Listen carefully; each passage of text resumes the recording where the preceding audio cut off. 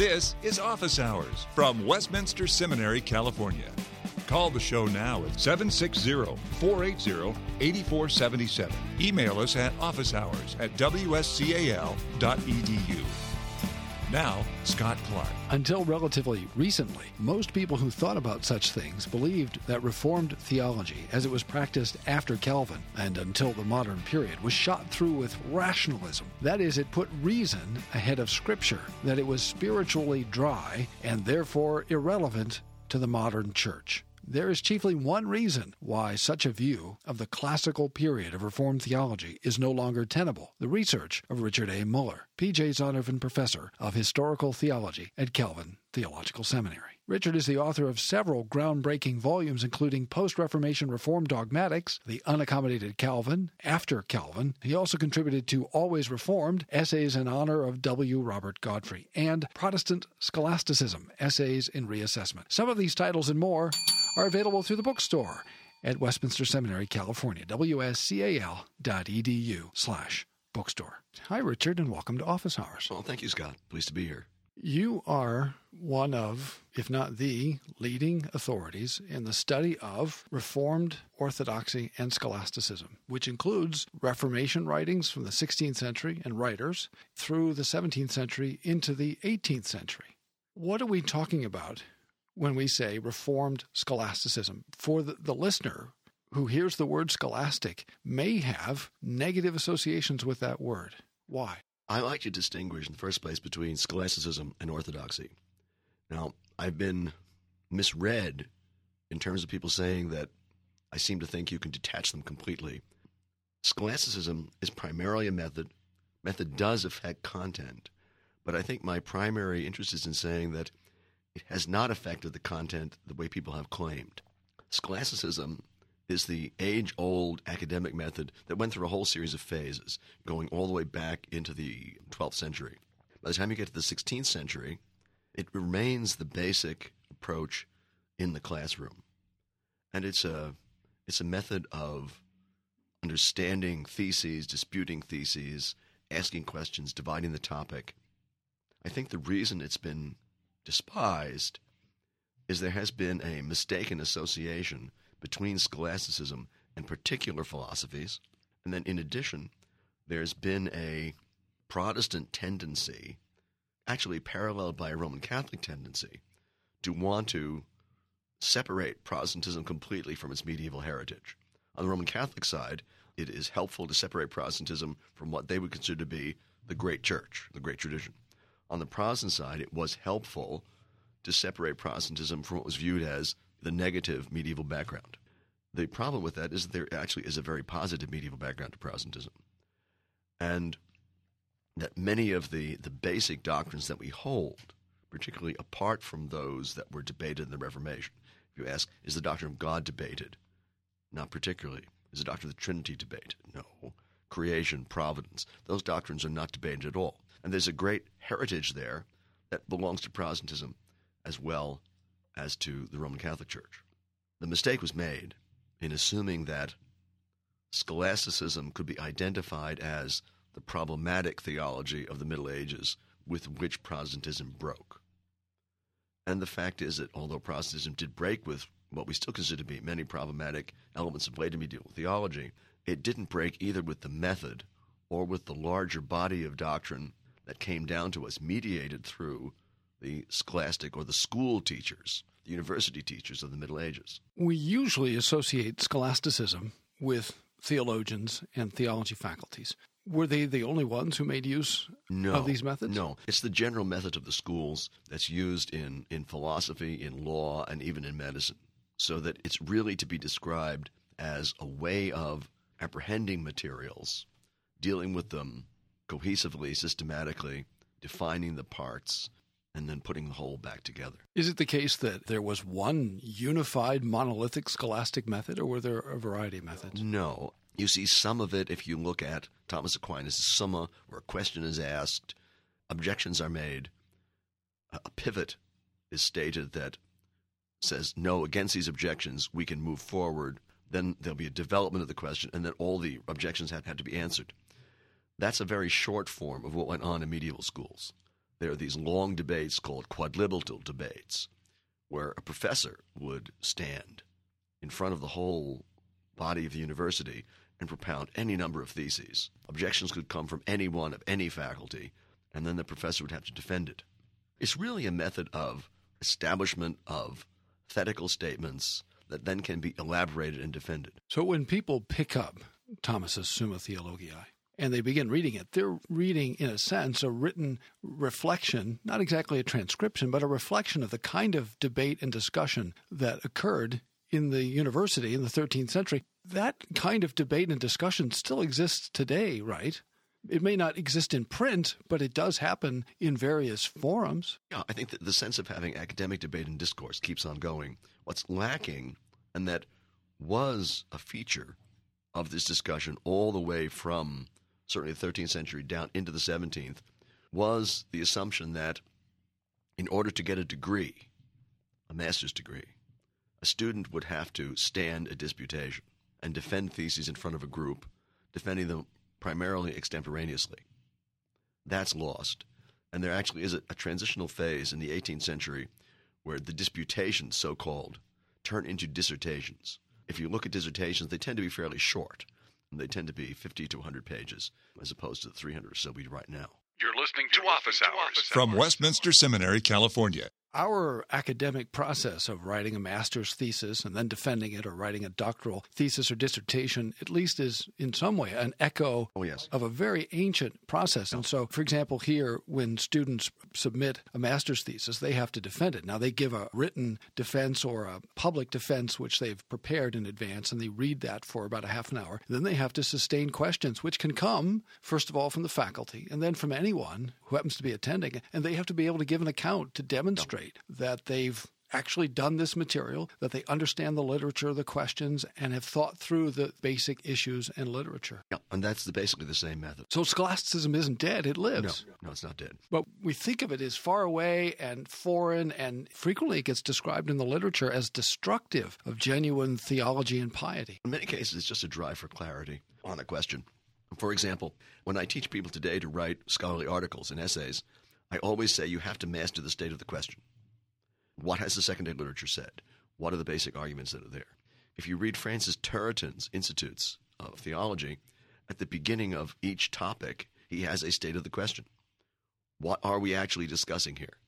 A good example is when you ask the question, do human beings have free choice? Turretin will say, we are not discussing the question of whether human beings have free choice in everyday matters. There's no debate, they do.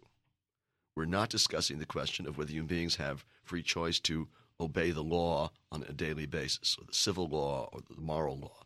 No, we all agree they do. What we are debating is the specific question, do humans have free choice in matters of salvation, matters of being righteous before God? And the answer we have is no, they don't, and we disagree with Rome and Arminians and the like on that point. The state of the question issue is characteristic of a scholastic understanding, and that is part and parcel of what Turretin was doing. There was a time in Reformation studies where people entered into Reformation studies without having much background in medieval theology, medieval practice, piety. And so they were sort of divorced. They were two different disciplines, sort of hermetically sealed from one another in some respects. And so I can imagine someone from that older approach to things, pre-Obermann, let's say, saying to you, but Muller, I read the Institutes, I read Luther, I read Melanchthon, and I don't see any of that in there. Didn't they just dispense with all of that? And you respond by saying? By saying, you haven't been trained to find it. It's in there. It's in there. And particularly if you read translations. And a good example is the Battles translation of Calvin's Institutes. Battles has a tendency not to engage in a regularized translation of technical terms. So there are places in the Institutes where Calvin says he's developing a locus, which is a technical term for a topic that would reflect the then dominant way of doing what you might call scholastic exercise in theology. Battles never identifies locus as a technical term, and he sometimes translates it as place or as topic. Calvin sometimes talks about a chapter in the Institutes being a disputation, and he uses the Latin disputatio. Battles never translates it as disputation. So that if you know what the word is and you know what scholasticism consists of, you can find it there. And then, of course, Calvin and Luther are aware of many scholastic distinctions, like the distinction between different kinds of necessity. A necessity of the consequent, which is absolute. Necessity of the consequence, which is a logical necessity. They make those distinctions. They're embedded there. They discuss distinctions, between the sufficiency and the efficiency of Christ's satisfaction. That's a distinction that Calvin debates himself about it, debates about the question of whether or not it fits with certain texts, but it's a distinction that goes at least as far back as Peter Lombard. So that the elements of the scholastic style, method distinctions are there. You simply have to know what to look for. Lombard wrote the great medieval text, the basic text on which virtually everyone gave lectures, whether they lectured all the way through or they gave quadlibital lectures, occasional lectures on this or that book or section of the sentences. But it doesn't look much like Thomas, nor does, for example, Calvin. And yet, as you say, those are, in their own ways, academic, scholastic texts. There's just different ways of forming the argument. Let me say about Lombard. Lombard, pre-Thomas, was quite worried about the fact that there are places where the church fathers and Scripture, or Scripture and Scripture, seem to disagree with one another. And instead of seeing Scripture as self-contradictory, he asked the question, should we be making a distinction here? A classic case of this is the discussion of the divine will, where a lot of moderns, including in the background of the research on Protestant scholasticism, talk about making distinctions concerning the will of God as a rather speculative enterprise, and the Protestants are invested in this speculative discussion of the will of God. Well, if you go back to Lombard and ask why are there such distinctions, Lombard makes the point that Scripture uses the word will equivocally. Sometimes Scripture indicates that God's will is going to be fulfilled and must be fulfilled. It's quite absolute. Sometimes Scripture will indicate that God wills something that doesn't occur. Some places Scripture indicates that God wills all people to be saved, and then it's certainly clear, certainly if you read the book of Revelation, other places, not all people are being saved. So what does God mean by will? Does Scripture contradict itself, or are there different meanings for the word will? And Lombard says that very clearly. He sets these distinctions forth and then develops articles discussing subtopics. As you move on into the scholastic period, people aren't simply using Lombard. They're commenting on Lombard and adding further objections, replies, further distinctions, further notes. So there's an elaborate development of these topics that reflects this method of stating a point, dividing the topic, making distinctions, and debating it. In the beginning, God said, "Let there be," and there was. God the Father created through His Word. In the beginning was the Word, and the Word was with God, and the Word was God, and the Word became flesh and dwelt among us. God the Son is the Word. Faith comes from hearing, and hearing through the Word of Christ. God the Spirit works through the preaching of the Word. For 31 years, Westminster Seminary, California has stood for the truth and reliability of God's Word. Westminster Seminary, California, wscal.edu, 760-480-8474. Westminster Seminary, California, for Christ, His gospel, and His church. How did the Reformed and Lutheran Protestants look at the medieval theologians and their method and their theology? Quite variously, because the trajectories coming out of the Middle Ages that produce Protestant reformers. You have to recognize that Luther came out of the Augustinian order and had a strongly Augustinian order theology that related quite much to Augustine himself. Luther also had nominalist philosophical overtones. Martin Bucer was a Dominican, and he had a more Dominican, even Thomistic theology in his background. Peter Martyr Vermigli was an Augustinian canon, which is a different order from Luther's, somewhat different Augustinian background, and Vermigli may actually have been more interested in Gregory of Rimini's theology than Luther, even though Gregory was part of Luther's order. And you go through a list of theologians, and they have various different medieval backgrounds. I think Bullinger may have had a Cistercian background. And they come out of the theologies of these orders, which had theologies almost as different denominations today do.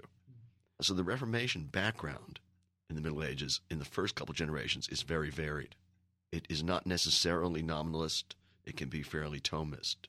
In fact, that's an important point, given that some of these radical orthodoxy folk try to argue the Reformation was a problem because it was basically nominalistic, whereas that's selling short the diversity of the Reformation. When they criticize the schoolmen, particularly Calvin I'm thinking of, he's not necessarily thinking of all medieval theology. He's probably thinking of he's probably thinking of a few late medieval theologians, and I would say, in terms of what I noted in a passage in one of my books, looking... Go ahead. Which book? It's The Unaccommodated Calvin. Which is in the bookstore at Westminster Seminary, California. I mean, there's this curious fact that Calvin has 3 levels of comment on the scholastics. He will sometimes say, in a rather neutral way, Lombard and the scholastics say this, and he may actually agree. Other times he'll say, Lombard, the scholastics, and maybe sometimes Aquinas say this, and they're wrong. But it's a mild disagreement. And then when he gets in, particularly to Book 3 of the Institutes, when he's talking about faith, there you have scholastics are really the enemy. They're the problem. Their theology is all wrong. Now, not to pick on somebody, but if you look at the Battles edition, you'll have footnotes to Aquinas in there. If you look up Aquinas on those points, Aquinas is not saying what Calvin is criticizing. You can't believe those footnotes. When Calvin translated this into French in 1560, the first 2 kinds of critique, the Latin scholastici becomes French scholastique. The third kind, the Latin scholastici, becomes théologien sorbonnique. And he is looking in his bitter comments at a theology in the present that he doesn't like. So these are professional theologians in Paris. In a school. In the university at the Sorbonne, with whom Calvin is conducting his harshest disagreements. And so when you read Calvin in your Battles edition or your Beveridge edition or whatever English text you're reading, you can't simply assume that he's dispensing with everyone who lived in the Middle Ages, which people tend to assume. Earlier, you mentioned a distinction between nominalism and realism. Just in case the listener isn't sure what you mean, can you give a quick definition? The realist, sometimes you might say modified realist, believes that ideas or forms have a genuine extramental existence. An absolute realist, Platonic style, would say that the ideas exist beyond the things and that they are the real reality. A Christian realist would say they're in the mind of God. A modified realist, or sometimes called a conceptualist, like Aquinas, would say that the primary location of those ideas is in things, although they are in the mind of God. And they are in your mind insofar as you abstract them from things. The nominalist is going to say those ideas are your abstractions from things and basically reduce things to individuals. And there's no real relationship for a nominalist between the name, what we call a thing, and what a thing is. And for a realist, there's a very strong correlation. And so I sometimes tell students, for the realist, we call a thing what we call it because it is what it is. And for the nominalist, you just don't have that connection. Or at least the name that we have in a particular language has a genuine referentiality in the thing. And the nominalist is very much like the modern post-Wittgensteinian who says that language is non-referential and exists in some kind of web of communication that doesn't have any correspondence with things. How on earth, switching horses here for a little bit, how on earth is it that you came to study Reformed scholasticism and orthodoxy? I think that's probably quite accidental. In a Calvinistic sort of way. You might have to call it providence. Sure. But from my perspective, it's an incidental thing. Existentially, yes. Existentially. I was studying Reformation with David Steinmetz. I also took At Duke. I also took some courses from Jill Raitt, who was present at Duke, working on Theodore Beza. So I had a kind of natural interest in Beza. And I came on this literature that talked about the predestinarian system of Beza and how Beza distorted the whole thing, brought about Aristotelian scholasticism, turned everything into a causal metaphysic. And I did a little bit of work on Beza and then on William Perkins. And my first inclination, in fact, my first whole dissertation outline was on William Perkins. I never wrote that. Steinmetz encouraged me to go along those lines. I got the sense that, after having read Basil Hall, Calvin Against the Calvinists, that neither Beza nor Perkins really obliged Basil Hall's paradigm. And then I went off for the summer to study at an Institute for Reformation Research in St. Louis. And I decided that I should read other people than Beza and Perkins to see if I was reading an exception here. And I read Ursinus and Zanchius, I looked at Polanus, and the more I read, the more I said, none of these people oblige this paradigm.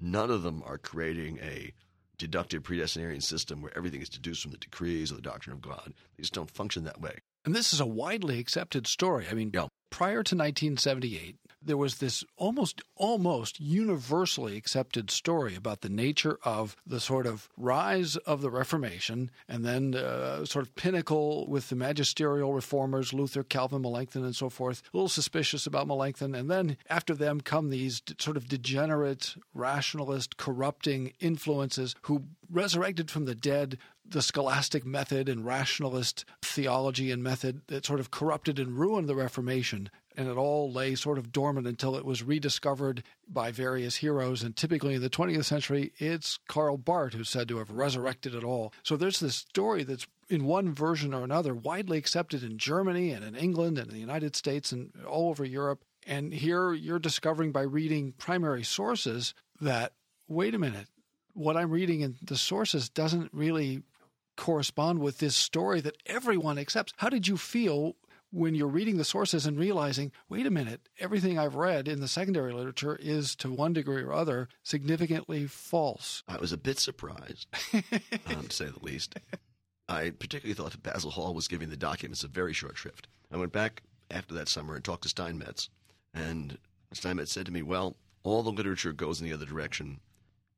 I wonder if you could actually prove this, but frankly, if you can, you really do have a dissertation there. And I just set about trying to work it out. I look back on it now, and other scholars have picked up on this. And an interesting case is Eric de Boer, who's a Dutch scholar, has actually found records of disputations that took place in Geneva, where every week the Genevan pastors would gather together. Somebody would present a set of theses on a biblical text, and they would dispute this and argue the case of the biblical text on their way to doing their sermons. And so the scholastic exercise is something that's very present there. Then, of course, the other thing is if you start reading the documents, you find that I would say scholastic is used in the 16th century as an equivalent of academic, so that even today we use academic both ways. You know, we talk about ivory-towered academics who just can't handle reality, which is the negative sense of scholastic, and then we talk about academic standards, which is the positive sense. And that kind of speaking is actually very evident in 16th century Protestant documents. And so you did this research, and that eventually was published as Christ in the Decree, which has been published a couple of times in a couple of different editions. That's the formative work. If somebody wanted to, and I can easily imagine a listener hearing this interview and some of this being very new and somewhat startling for him or for her, and they're thinking, oh my, this isn't what I heard in school. This isn't what I've read. This is interesting. Where do I go from here? Where would you recommend that someone start to begin their own investigation and reconsideration of the hitherto dominant story? I would say two things. Number one, start reading the documents with a reasonably open mind and ask, what are the documents actually trying to say? Ask yourself the question, are they really, if they do put predestination in relative proximity to the doctrine of God, are they really deducing anything from it? Do you recognize there's a difference? And this is, I think, one thing the older scholarship did not pay attention to. There is a difference between causal necessity and logical necessity. If God decrees something, you have a causal necessity. But it's not a matter of logic. You can't deduce the results, given that God is a free being. And that there's a sense in which, Reformed scholastics will talk this way, that there is a certain kind of contingency even in God's decrees. William Twist talks this way, on the grounds that the decree is the result of a free will that is in God, and God could have willed otherwise. Whenever the result could be otherwise, there is no logical connection between the cause and the effect. Or in other words, you cannot know the effect in the cause. So you're dealing with causal necessities of sorts, different levels of causality, but you're not dealing with a logical process. And that was a big mistake in the literature. And people who look at this should read it understanding that issue. And then I do think that the revisionist literature these days has the upper hand. And there are quite a few books. In fact, not just because I'm sitting across from you, Scott, but I would recommend people read the book that you edited with Carl Trueman on Protestant scholasticism. There's a chapter in there by Richard Muller on Beza, and there's a new book out by Willem van Asselt from the Netherlands, which sort of summarizes the state of things also a good entry point into this. That's a very good entry point in terms of getting a broad statement of what is going on in the era of Protestant Scholasticism, Protestant Orthodoxy, with good references to who the people are and good bibliographical work. So that's a good place to start. And if you want to get either one of these books, you can get them again in the bookstore at Westminster Seminary, California, wscal.edu/bookstore. We'll put links up on the website here so that you can get hold of these titles. You're listening to Office Hours from Westminster Seminary, California. Let's go back to Steinmetz.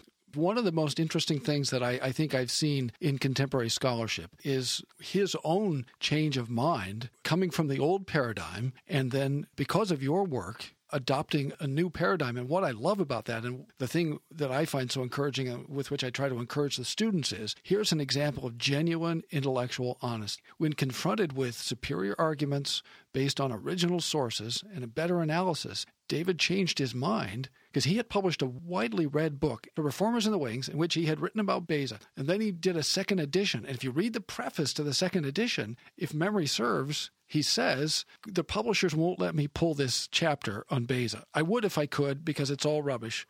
Don't believe it. Read Muller. Which, by the way, is what my tutor in the UK told me when I got there. He said, look, there's some value in my work, but it's all been superseded by Muller. He said, go away, read Muller, and then come back. So there's a revolution that really begins in the study of Reformed theology in the late 70s that's still going on. And then David sort of seals his new consideration in Protestant Scholasticism, Essays and Reassessment. And a lot of people wouldn't do that. No. David is an ideal mentor. He has good relations with his students. I'm just on a kind of personal note, when you go to an academic conference, you'll often see Steinmetz students of what I would even call multiple generations gathering together and having dinner together. When David is there, we all have dinner with him. He maintains a good relationship with the students. He works with the students. And his main intention is that you become an independent scholar. And in fact, I hope that in my own work, I carry that forward. And you have your own doctoral students that you've been tutoring and teaching. And we have one on our faculty, and we've had at least one other of our graduates, Brian Lee. Joel Kim is a current student of yours, and Brian Lee did outstanding work on Johannes Cocceius, one of the most important Dutch Reformed, 17th century Reformed theologians, and particularly in the area of covenant theology. One last thing, one of the earlier pieces that you wrote that I think remains a standard and is quite profound, and it's a good example of the contemporary relevance of the recovery of interest in Reformed scholasticism, is your engagement with open theism. I've had lots of discussions with open theists, and I say, have you read Muller? And often as not, they will say, well, actually, no. And I always tell the students, if you want to understand open theism, go read Muller. I probably have been known to mail them a PDF of that article to say, this is where you want to start. How did that work? Tell us about that process. I came to that article.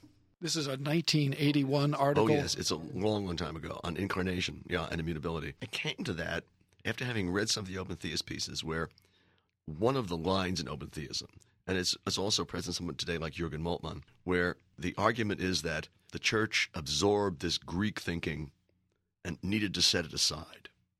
And one of the things that has distressed me about theology, and if you consider many open theists to be fairly conservative evangelical types, it isn't as if conservative evangelicals avoid the pitfalls and the problems of liberal theology. They merely fall prey to them 50 years after the liberals have given them up. And in this case, what was going on, I thought, was some evangelical theologians were finally finding their world penetrated by Adolf von Harnack and Edwin Hatch, where you have Greek-Hebrew dichotomies, history of the church as the Hellenization of the gospel, ignoring the interpenetration of the cultures long before the time of the New Testament, and ignoring the oddity of saying that it is much more likely that a post-Kantian philosophy can fit with the gospel than an ancient philosophy that developed within reasonable cultural proximity. And that's really what that essay is largely about. It's also about the fallacy of claiming that incarnation demands one to assume a change in the being of God. We've got 1,500 years, certainly, of Christian thinking about the incarnation, and that issue has been dealt with. And it's certainly assumed that an eternal God can do a major act in time that doesn't imply an alteration of the divine being, given that God is always there. If memory serves, you even brought to bear the older understanding of the nature of God to the interpretation of Scripture. Towards the end of the article, you make an appeal to Malachi 3. Oh, yes.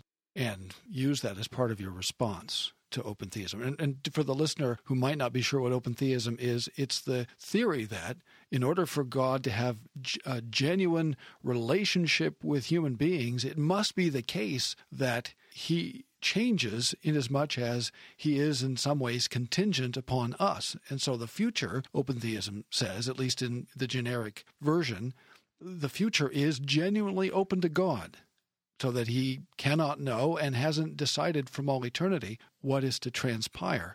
And so in this article in 1981, Richard engaged this notion, and towards the conclusion of the article, he appeals to Malachi 3. How did that work? The open theists tend to pick on texts that imply change in God and imply God repents or says that God repents.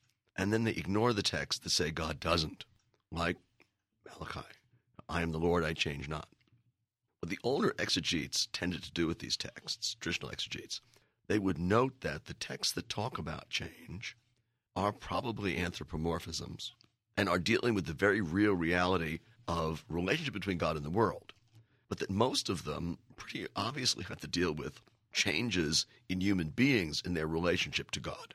They also note, and I don't know that this carries much exegetical freight today, but it's rather interesting that in the texts that speak of God repenting, the phrase always is that the biblical writer says, and God repented of this.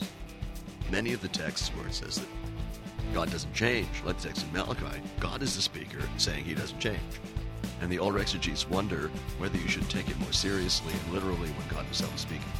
Thanks for listening to Office Hours from Westminster Seminary, California. Don't miss an episode. Subscribe now to Office Hours in iTunes. Find all the shows at wscal.edu/office hours. Copyright Westminster Seminary, California. All rights reserved.